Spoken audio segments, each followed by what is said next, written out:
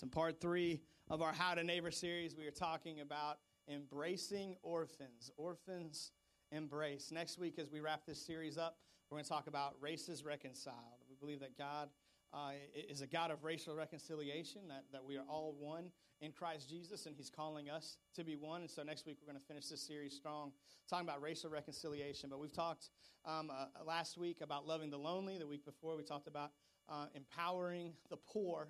And today, we're talking about embracing orphans. And so I can't promise you where today will go. There's a lot of different ways that this message will go. I have never been so wrecked emotionally in preparation for a service as I was for this one. I've never had such a hard time putting a sermon together. And I don't mean a hard time as in figuring out what to say. I just mean the emotional burden of kids who don't have a family. It's a tough thing for me. It's something that cuts right to the heart of who I am and who God has made me to be. And so I don't know how this will look today. This might be a little messy. This might not be real pretty. There might be some hashtag ugly cry at some point in today's service. I'm just going to warn you up front. But I believe that God's going to speak. I believe that God's got a call and a purpose for us to love people who don't have a family.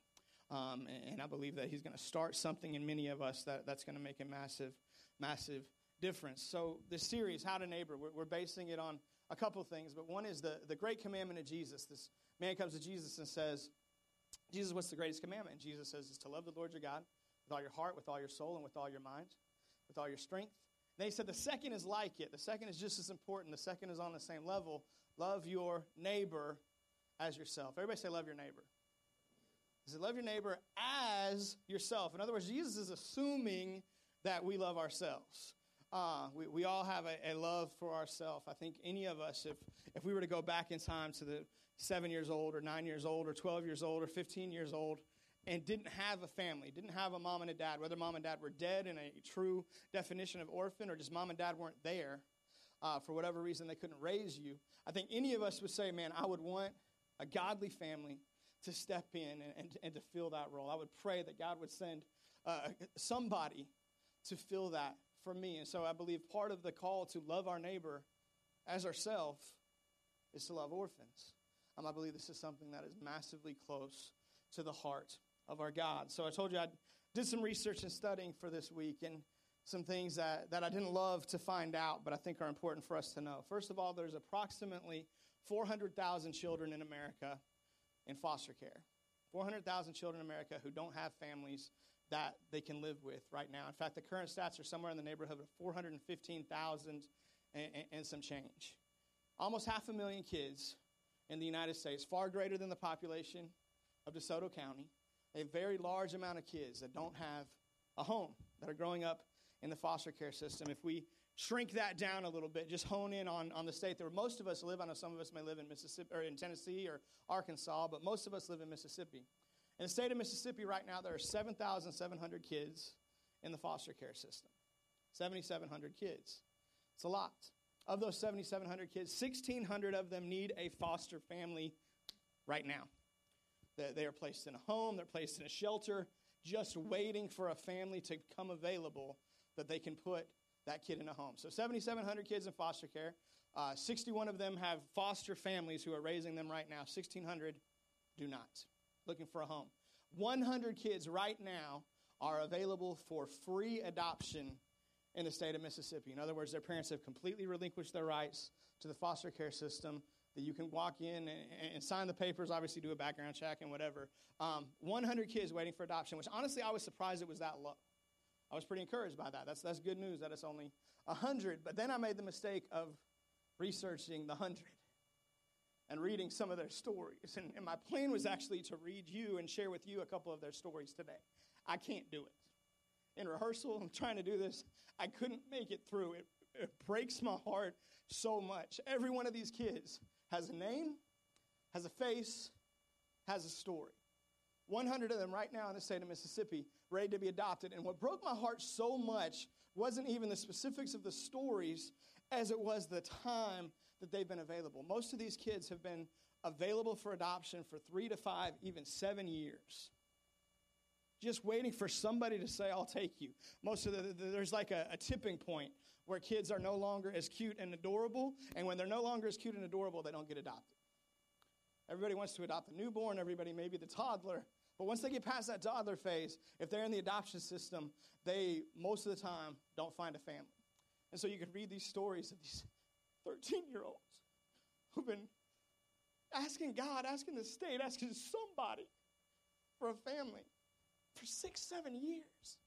I just want to belong. I just want to be a part of something.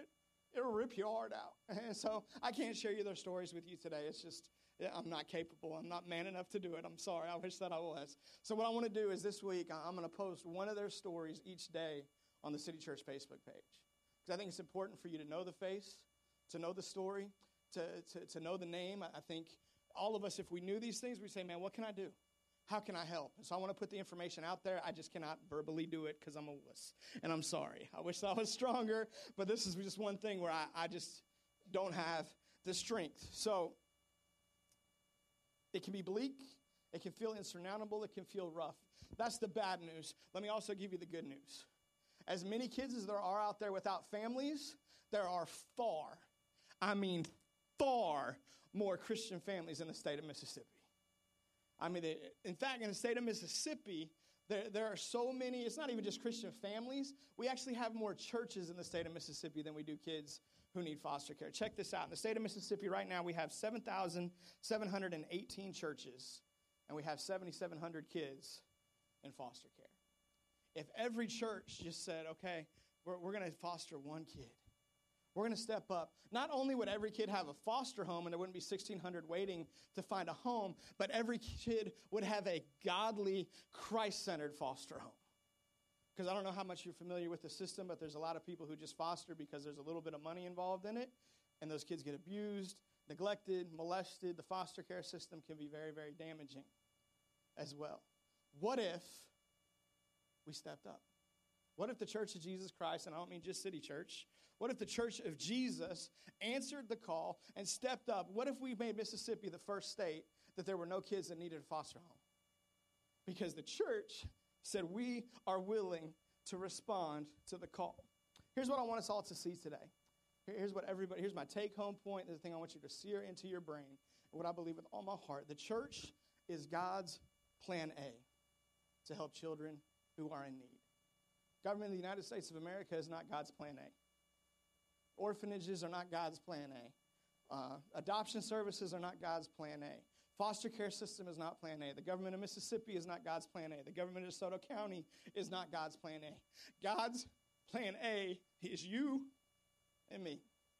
It's his people that he has called to love those who do not have a family. Let's take a look at the words of James, the brother of Jesus. And then very famously in the very first chapter of his letter, in the first century, he says this. He defines the purest form of religion for us. And sometimes we don't like that word religion. So if you want to insert the purest form of relationship with Jesus, or the purest form of faith, or the purest form of Christianity, you can insert whatever term you want. But this is what James says. The greatest way to love Jesus is this. He says, religion that God our Father accepts as pure and faultless is this: to look after orphans and widows in their distress, and to keep oneself from being polluted by the world.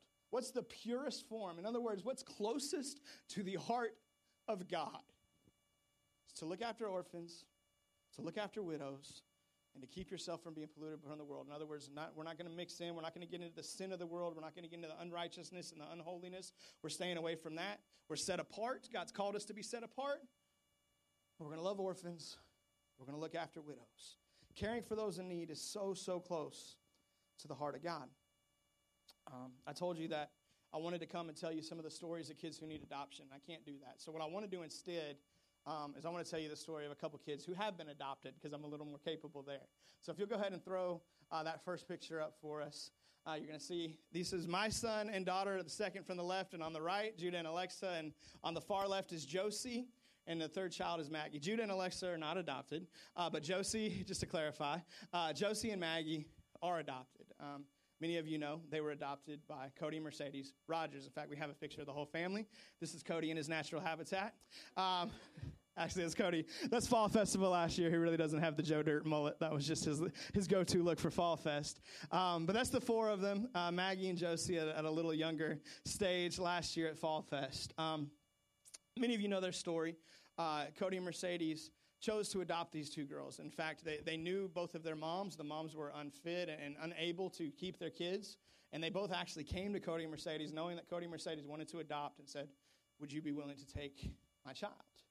And so they were there throughout the pregnancy supporting the moms and actually took the girls home straight out of the hospital. And they've both come into their home, become part of their family. And what's amazing is we got to go to the beach with Cody and Mercedes this week. And this is actually where that first picture of the four kids was taken at the little house that they had rented. And to watch Maggie and Josie, they're happy, they're sweet. Man, they loved on our kids this week. They reached out to Judah, and they're trying to teach Judah how to do cartwheels, and he's not there yet. And but they're just like, man, Judah, do this, do this, do this. And they're so sweet and so happy and so excited. And we're convinced, man, that Maggie's got a call on her life. Man, that this girl, that there's something in her from God. And it's amazing to look at these two kids and then to think about where they would be if Cody and Mercedes didn't take them in. Knowing the situations their moms were coming from and the things that they were in and how many kids end up in that foster care system. It could have been them. Those two little girls could have been in the foster care system for years. They could be the kid that's been looking for an adopted family for 6, 7, 8 years. But somebody, not just somebody who loves Jesus said, you know what, we'll take them. They can come live with us. We'll call them our kids. We'll adopt them. We'll bring them in. And that's the massive power of adoption. And it's such a beautiful, amazing thing. I believe God has called us as a church to care about those who are in need. If you make a list of some of the greatest problems in society, which I did, and your list might look a little different, but I think it'd probably be fairly similar. But as you go through that list, ask yourself, who is the group that suffers the most because of these problems? Who does this problem affect the most deeply? In fact, we'll have most of this list on the screen for you, but broken families, we'd all agree, big problem in society. Fatherlessness, big problem in society. Divorce, poverty, substance abuse, incarceration, homelessness, domestic abuse, gang violence, racism, teenage pregnancy, human trafficking. We could go on and on and on down the list. All these massive problems in society. If you ask who suffers the most, the answer is always kids. It's children. Who suffers the most from divorce? It's children. Who suffers the most from poverty? It's children. Who suffers the most? On and on and on down the list, from abuse, from violence, from racism, from human trafficking. All of these things, it's kids who suffer the most. They pay the highest price. Perhaps this is why God tells us, Christians, his people, in Psalm chapter 82, his plan A, this is what he says to us. He says, defend the weak and the fatherless. Christian, he's writing this to you. Defend the weak and the fatherless. Uphold the cause of the poor and the oppressed. We talked about the poor a couple weeks ago. Rescue the weak and the needy. Deliver them from the hand of the wicked. I think all of us, man, if we're Christians, God's Holy Spirit lives inside of us. When we see somebody in need, there's something in us that's affected, right? There's something in us that wants to help. There's something in us that wants to do something. I mean, even if you set aside from humanity's problems, we see an animal in need. We want to do something to help the animal, right? I got another picture for you. This is Roger. Roger was a little rabbit that was found outside my wife's work. In fact, the same place that sold us the truck. They had a trailer out back, or a truck out back that they had to move, and they moved it. And here's this little baby bunny that they found underneath it. And so the guys bring the bunny inside the office, and they show it to Melody, and they ask Melody, hey, do you want to take this rabbit? And they said, if you don't, it's okay. We'll just kill him. And so, of course, my wife, that was what they said. Those were her options. The rabbit's going to die, or you can take him. So my wife, of course, what do you think she did? This is back when we had one car. I told you there was a season. We had one car. I went to pick her up after work, and here she comes with a big old box. And we had just gotten a dog a couple months before this, and gotten a cat a couple months before, and we had, at this point, we had 2 cats and a dog. And she comes out with the box. I'm like, what's in the box? She got a big smile on her face, and she says, a bunny. She shows me, and so I'm like, well, if we're gonna keep him, we got to name him Roger, because it's got to be Roger Rabbit, right? And so that's what we did. So So we bring Roger home, and unfortunately, Sonic, our dog, scared Roger one time when I was holding him, and he jumped out of my arms and then ran away, and we never saw Roger again, and Roger's in rabbit heaven somewhere probably by now, so we didn't save him for long. We may have saved him for a few months. But we do this, right? Like you see a dog, you see a cat, maybe you hate cats, maybe cat's a bad example. We see animals, and our heart goes out to them. And they're in need, and that's good. I believe we should. I believe that God placed Adam in dominion over creation. He said, you're responsible for this. You should take care of it. I'm not saying not to reach out to animals. What I am saying is how much more should we reach out to someone created in the image of God with his standpoint, who's in need, who doesn't have a family. If our heart breaks for a creature that doesn't have a family, our heart should absolutely break for a person who doesn't have a family. Psalm 68, verses 5 and 6 tells us who God is. This is the God that we serve. I love this imagery. It says, a father to the fatherless, a defender of widows is God in his holy dwelling. Who is God? God's a defender of, he's a father to the fatherless. He's a defender of widows. Who's my God? My God is a father to the fatherless. I love that. But then guess what it goes on to say after that? Then it tells us how he does it. He's a father to the fatherless. He's a defender of widows. How is he a father to the fatherless? How does he defend widows? Next verse says this. He sets the lonely in families. How is God a father to the fatherless? He looks down to that kid who has no family. He says, I'm going to find you a family. And he sets the lonely in families. What a beautiful God that we serve. What an amazing God we serve. I'm glad I serve a God like that. I'm glad I serve a God who cares when somebody's in need. I'm glad I serve a God whose heart breaks when somebody doesn't have a family, who wants to do something. That's the kind of God I want to serve. But here's what we have to ask ourselves. What if he wants to set them in your family or in my family? What if when God says, I'm a father to the fatherless and I'm going to find a family to raise this kid, what if he's talking about you? What if you're the family he has in mind? Because I believe that the church is God's plan A. I believe that God doesn't want any kid ending up in the system. He doesn't want any kid ending up in some random person's house who's going to abuse them, who's going to mess them up, who's going to destroy them or neglect them. That's not God's plan. God's plan is sitting right here in this room. He says, I set the lonely in families. God may be looking down today at a 2-year-old whose parents are in prison, who has no other option of saying, I want to put this child in your family. He may be looking down at a 14-year-old who's been up for adoption for 6 years, who feels completely ignored and forgotten about and useless. And he may say, I want to put this child in your family, and you're going to nurture them back. You're going to affirm the identity of God in them. You're going to speak life into them. And it may not always be easy. It may not always be quick. But I've got a plan for restoration. And my plan is you. Because God picks up the lonely and he sets them in families. What if God's got his eye on your family today when he wants to set the lonely in families? We talk about this and it's uncomfortable, right? Like we'll just call it what it is. Like, yes, I care, and yes, my heart breaks for people, but I got this going on and this going on, and I don't have time, and I don't have money, and I'm just trying to pay the bills, and I've got so much going on in my life, and I get that completely. I affirm that. I respect that. I totally understand. But before you say, I'm not called to foster, or I'm not called to adopt, before you just flat out reject the idea, would you just pray about it?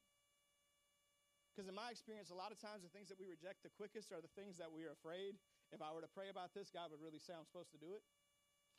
And I'm not going to pray about it because I don't want God to tell me to do it, so I'm just going to think it's not going to happen. So if you can pray about it and you can go before the Lord for a couple of weeks and you and your spouse pray about this together and you go before God and you can look each other in the eye at the end of it and say, this isn't for us, or this isn't the season for us, then praise God. It's not for everybody. Some of us, maybe we don't even need to pray about it because your life is messed up in such a way you probably would mess the kids up if you had them. But the majority of us, right, let's just be real. There's somebody in this room that don't need to adopt, right? Like, just call it what it is. But most of us are at a place where we may not have it all together. None of us have it all together. But we're at a place where we should at least ask God the question. God, is this for me? God, is this for us? And God may say no, He may say, not now, or he may say, go. And if we ask him, we got to be obedient to whatever the response is. So pray about it. Ask God about it. God, would you have us to be involved? My wife and I, we have a heart to adopt. In fact, one of the reasons, I don't know about reasons, I think I got married her anyway, but one of the things that caused me to fall in love with her so much is when we were dating, we started talking about, and I'd had a heart to adopt as long as I can remember. I've always wanted to adopt. And it came up, and she's always wanted to adopt. And it was just so beautiful that God put our hearts together. It just felt like it was meant to be. Like, this is what's going to happen. And so we know that God hasn't given us the green light yet. The season is not here for us, but we know it's coming. And it's a step that we're going to make very excitedly. Something that we really look forward to, having that opportunity to take that step. And I think that when you do adopt, when Cody and Mercedes adopted Maggie and Josie, whoever takes that step, I think it's very possible you're never more like God than when you adopt. Because that's what God is. God is a God of adoption. It says it all throughout Scripture. I'll just give you one example. Ephesians chapter 1, verse 5. I love how it's phrased in the New Living. It says this, God decided in advance to adopt us into his own family by bringing us to himself through Jesus Christ. That is what he wanted to do, and it gave him great pleasure. So not only did God adopt you, not only did God look down and see you in your sin, separated from God, spiritually orphaned, and say, you know what, I want you. I want to bring you into my family. I'm going to give you my name. I'm going to give you the rights as my heir. You're going to have all these things that come with being called by my name. Not only did God look down and say that, but then it says that it gave him great pleasure. God's not just an adopting God, which I've always known. What I discovered this week is God's an adopting God who loves to adopt. He gets excited to adopt. God is thrilled when he adopts a new member in. Man, it's a blessing to him. And I'm so glad that he didn't look at me and say, well, it's going to hurt. He's got a lot of issues, and he's going to make some promises to me that he's not going to follow through with, and he's going to have some stuff that I try to work on that he doesn't quite get, and I'm just going to leave him in his mess. I'm going to find somebody else. I'm so glad that God was willing to say, I want you, even in your mess, even though it's going to hurt, even though there's times you're not going to get it right. I'm bringing you in. That's the heart of our God. And not only did he say, I'll do it anyway, he said it gives me great pleasure to do it. I'm excited to do it. So I know there's some of us in this room that we talk about something like this, and you're probably like, I could never be a foster parent because it would just break my heart so much when the parents came back to get the kid. Whenever this kid we raised for 2 months or 2 years or 6 years, and all of a sudden the parents are right and the kid goes back into their family. It just would hurt too much. Let me challenge you with the possibility that if you're the person who says it would hurt too much, you're probably the ideal person to be a foster parent. Because what are we saying when we say that? We're saying we want somebody to be a foster parent who it wouldn't hurt for the kid to be taken away. And if that's the person who's the foster parent, that kid's probably not being nurtured, probably not being loved on, probably not being looked out for. In fact, I heard one foster family said this. They said, if it doesn't hurt, you're doing it wrong. You're doing it wrong. It's going to hurt. That's just part of it. But a basic life principle, I believe, and you can apply this to your finances, you can apply this to your health, you can apply this to your marriage, to your parenting, any aspect of life. But I believe this to the very center of my core is this. The difference between where you are and where God wants you to be is the amount of pain you're unwilling to endure. That's it. The gap between where I am today and where God wants me is the amount of pain that I'm like, yeah, I'm not going to go through that. That's just going to hurt too much financially for us to do that. That's just going to hurt too much to have that conversation. That's just going to hurt too much to get this thing fixed, to deal with this problem, this addiction, whatever it might be. The amount of different distance between where I am and where God wants me to be is the amount of pain I'm unwilling to endure. And so what if the fact that you say, no, that would hurt too bad, is actually the indicator that you're the one? What if that was actually the way that God is trying to communicate to you, I want you to do this. And yes, it's going to hurt. Yes, it's going to be painful, but I'm going to see you through it. I'm going to be there with you through it. But I gave you that heart that breaks for kids who don't have a family for a reason. I put that in you. I designed you that way. And I want you to push through the pain. I can't promise you it won't hurt. I can make you 2 promises. If you foster, if you adopt, if you begin to take these steps. The first promise is this: it'll be hard. It'll hurt. It's not going to be easy. I can promise you it will hurt. Man, raising your own kids hurts, right? Every parent in here can say amen.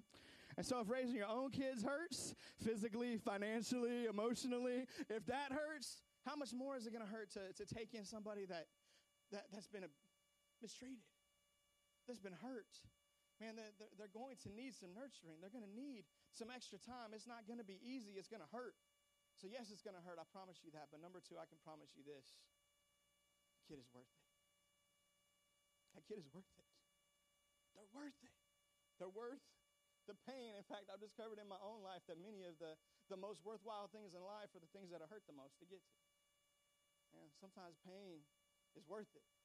In this case, I believe it's absolutely worth it. Now, I understand this. Not everybody can foster it. Not everybody can adopt. I'm not like saying we don't have people sitting out in the lobby with tables, pictures of kids for you to sign up and take a kid home with you today. It's not what this is about. All I'm asking you to do is to go home and begin to pray about this. God, how would you have me to respond to your heart for people who don't have families? And for some of us, maybe it is fostering. For some of us, maybe it is adopting, or maybe it's a future season of that. But I believe for all of us, it's something. So there's some other things that we can do besides being the person to foster or adopt. You can raise money to help people adopt. If somebody's wanting to adopt overseas or even in the States, it can be extremely expensive. So you can come alongside somebody who's trying to take that step and begin to help them, man. Do fundraisers, begin to pray with them, begin to take steps to help them get that money. You can do something I didn't even know existed until this week. It's called respite care. Respite care is where you basically partner with a foster family. You come alongside them and say, okay, you guys need some time to breathe. You need some time to do other things. So I'll take the foster kids one weekend a month so that you can have some time off, so that you can have some time to do whatever else it is you need to do, or you can take that business trip or whatever it is. So you come alongside them and basically become secondary foster parents, where you partner with a foster family, and you're there for them on whatever that frequency might look like. Come alongside single moms. And we got a lot of single moms in this church, and I praise God for our single moms, because there's a lot of people who don't have the courage to take that step. And we can come alongside a single mom. Single moms have a lot of needs. They've got a lot of things that are difficult for them. You can provide them with transportation to things. You can provide them with babysitting. Now, again, there's probably some of us in the room that don't need to babysit. So have discernment about who you trust your kids with. But you can offer that. You can make that available. You can become just a father figure to a kid. It's funny to me because when I came to this church back in 2005, I came as a youth pastor. And I'd been in youth ministry full-time from 2001 up until 2012 when we took over the church, and still served in the youth ministry pretty regularly after that for quite some time. And so when I started in youth ministry, I was the big brother. Oh, man, you're just like a big brother to me. You're just like a big brother. And then over the last couple of years, you know what I've started to hear? You're like a dad to me. I'm getting old, is what I'm saying, right? But at the same time, what an awesome statement for a young person to make. Like, you're like a father to me. What an amazing role to fill in somebody's life. And every time a kid has said that to me, it's somebody who didn't have a dad involved in their life. Man, get involved in ministry, serve in the 662, serve in Kids City. Man, there's many things that we can do outside of it. If you say, man, now's not the season, now's not the time for me to adopt or for you to foster, that may legitimately be the case. Doesn't mean there's nothing you can do to be there in the life of kids who don't have a family. Let me just say this. We don't talk a whole lot about politics here at City Church. I think you can pray through the election and who God wants you to vote for, and I'll just tell you straight up, I think both of them are terrible options. So pray hard. If you hear from God, let me know what he said, because I'm not sure. But here's what I do believe, and I can say with confidence. We believe here at City Church, we believe in the sanctity of life. We believe that kids in the womb are kids, that they're people, that they deserve a shot at life just like anybody else. We believe in the sanctity of life, but because we believe in the sanctity of life, we care about all life. One mistake that Christians and churches a lot of times make is we'll be so anti-abortion and, man, we need to keep these kids alive, and that's 100% true, but then the kid's born and we forget about them. If we're going to be telling moms you need to have that baby, we need to be willing to come alongside a mom who has the courage to have that baby. We need to be willing to love that kid once he or she is beginning to breathe oxygen just as much as we love them when they're in the womb. And we care and we believe in the sanctity of life here at City Church. Now, if you've had an abortion, if you've made that decision, we believe in that there's forgiveness. We believe that we serve a God of grace. We don't condemn you or reject you. We're thrilled that you're here. And we got people with all kinds of pasts here at City Church. People in all kinds of places in process. So don't feel like, man, that you can't be here because you had an abortion. Please don't think that. But we believe in the sanctity of life. We believe that those kids deserve a chance at life. But we also believe that once they're breathing, we got to be there too. We can't just neglect them once they come out into the rest of the world. So you can be there for that pregnant teen girl who's scared to death because of the mistake that she made, who didn't plan for that pregnancy, who didn't plan to have that. We can support them. We can pray with them. We can come alongside them. We can come alongside the brokenhearted parent who's lost their parental rights. They couldn't afford to keep their kid because they had some issues, whatever that might be for. There's so many opportunities to minister related to this idea of orphans, related to this idea of kids who don't have families. I think the kids don't just need a family, they need God's family. See, there's a ton of great foster parents and adopted parents out there who are bringing kids into their families who don't know Jesus. And I praise God for them because the church is falling down on this and we're not doing our job. But I don't think it's God's best. I think it's God's best that when that kid doesn't have a family, that somebody comes alongside them and welcomes them into their home who loves Jesus, who can point them to the most important figure in their life, who can say, here's a guy who will be a father to you, even though you are fatherless. I believe this is our responsibility as Christians. Let me say this. Every one of us in this room probably has a whole list of things that we can't do. I can't do this, and I can't do this, and I can't do this, and some of those are probably very legitimate. But be careful. Don't make the mistake of letting what you can't do keep you from what you can do. Sometimes we can just write something off out of hand. Well, I'm not called to adopt. I'm not called to foster. That's it. And we just kind of leave it over here. And that may legitimately be true. You may not be called to adopt. You may not be called to foster. But the things that you can't do right now or the things that God doesn't have for you doesn't mean there aren't other aspects of it. So don't just write it off. Open it up. Ask the question. Pray it through. God, how would you have me to be a part of this? A.L. Williams, the motivational speaker who sold insurance. My dad used to work for him. He had this quote that I really liked. He said that all you can do is all you can do. But all you can do is enough. All you can do is all you can do. But all you can do is enough. I'm not asking you to do more than you can do. There may be some things that you legitimately can't do in this area. That's fine. But are you doing all you can do? All you can do is enough. But are we doing all that we can do? That's the question that we have to ask ourselves. Other things you can do. You can pray for people. You can throw a baby shower for somebody who's having an adoption or who's fostering. You can provide meals for people. You can reach out to caseworkers. Man, these social workers, their caseloads are so high. They're so stressed and under so much pressure, and so many people that they work with hate them and are mad at them all the time. What an amazing ministry would it be for a church to reach out to social workers? What greater position for us to have people who have the discernment of the Holy Spirit than social work? What if we started reaching social workers for Jesus? I'm not saying none of them know Jesus, but what about the lost ones? And so when they walk into a home, they've got the discernment to say, you know what? I don't think we're going to use this home. We don't need to put a kid here. There's something not right about this place. But also the discernment to say, no, this is the right place. Man, we got to love on these people. We got to show them Christ. Provide transportation, diapers, all kinds of stuff. You can serve in Kid City. There's so many things we can do to make a difference. Investing in the life of one child won't change the world, but it'll change the world for that kid. And that's an awesome thing. What if, in our churches, we've mentioned this before, what if we had a waiting list to serve in the 662 or to serve in Kid City? Well, what if we were so pumped and had so many people at City Church who cared about the next generation that we made that happen? You can sign up at the Connection Center today. Say, I want to get involved and serve the next generation. What if every single mom and every single dad had a church supporting them, who came alongside them, who loved them right where they're at, who didn't reject them, who didn't judge them, who was there for them in the middle of their situation and said, how can we help? What if every single parent felt that way? What if every lady with an untimely pregnancy had a church that cared about her, who helped her through the roughest season of her life? What if instead of children waiting for a family to love them, what if instead of 1,600 kids without a foster care home right now in the state of Mississippi, what if instead of 100 kids right now in the state of Mississippi waiting to be adopted, what if there was a waiting list of parents who signed up and said, man, when a kid becomes available, we'd love to take him? What if the church of Jesus stood up like that and said, we are going to stand up, we're going to be ready, we're going to make ourselves available, we're going to sacrifice, we're going to hurt, because we have the heart of our Father. Because our Father is a father to the fatherless, because he's a defender of widows, because he cares about those who nobody cares about, and we want to be like him. What if? I think it's possible. I think it wouldn't take that much for the state of Mississippi to have no kids on that waiting list. It wouldn't take that many churches to get fired up, that many Christians to say we can be a part of this, for us to flip that thing upside down. Mississippi could be the first state with no kids waiting on the rolls. What a statement would that make to the world about, the Bible Belt, right? The South.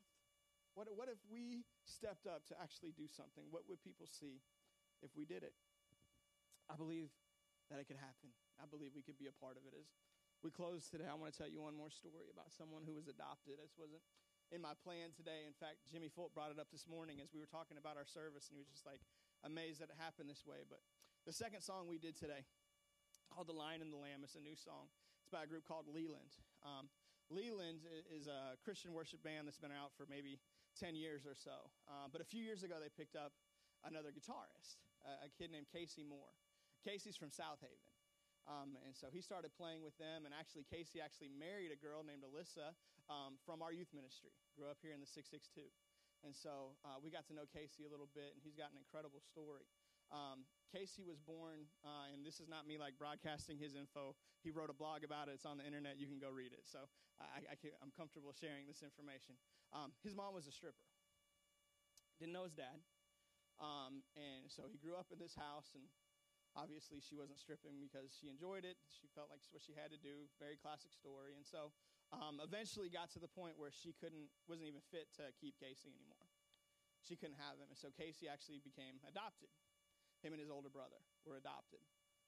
And he says the adoption was the greatest thing that happened to him. This family showed him Jesus, and he came to know Christ. And today he's in a worship band. He's writing worship lyrics, touring the country and even the world, bringing people into the presence of God. This kid who had such a rough start, who had such a destiny that seemed so unlikely to end up where he's at, because one family stepped in and loved him.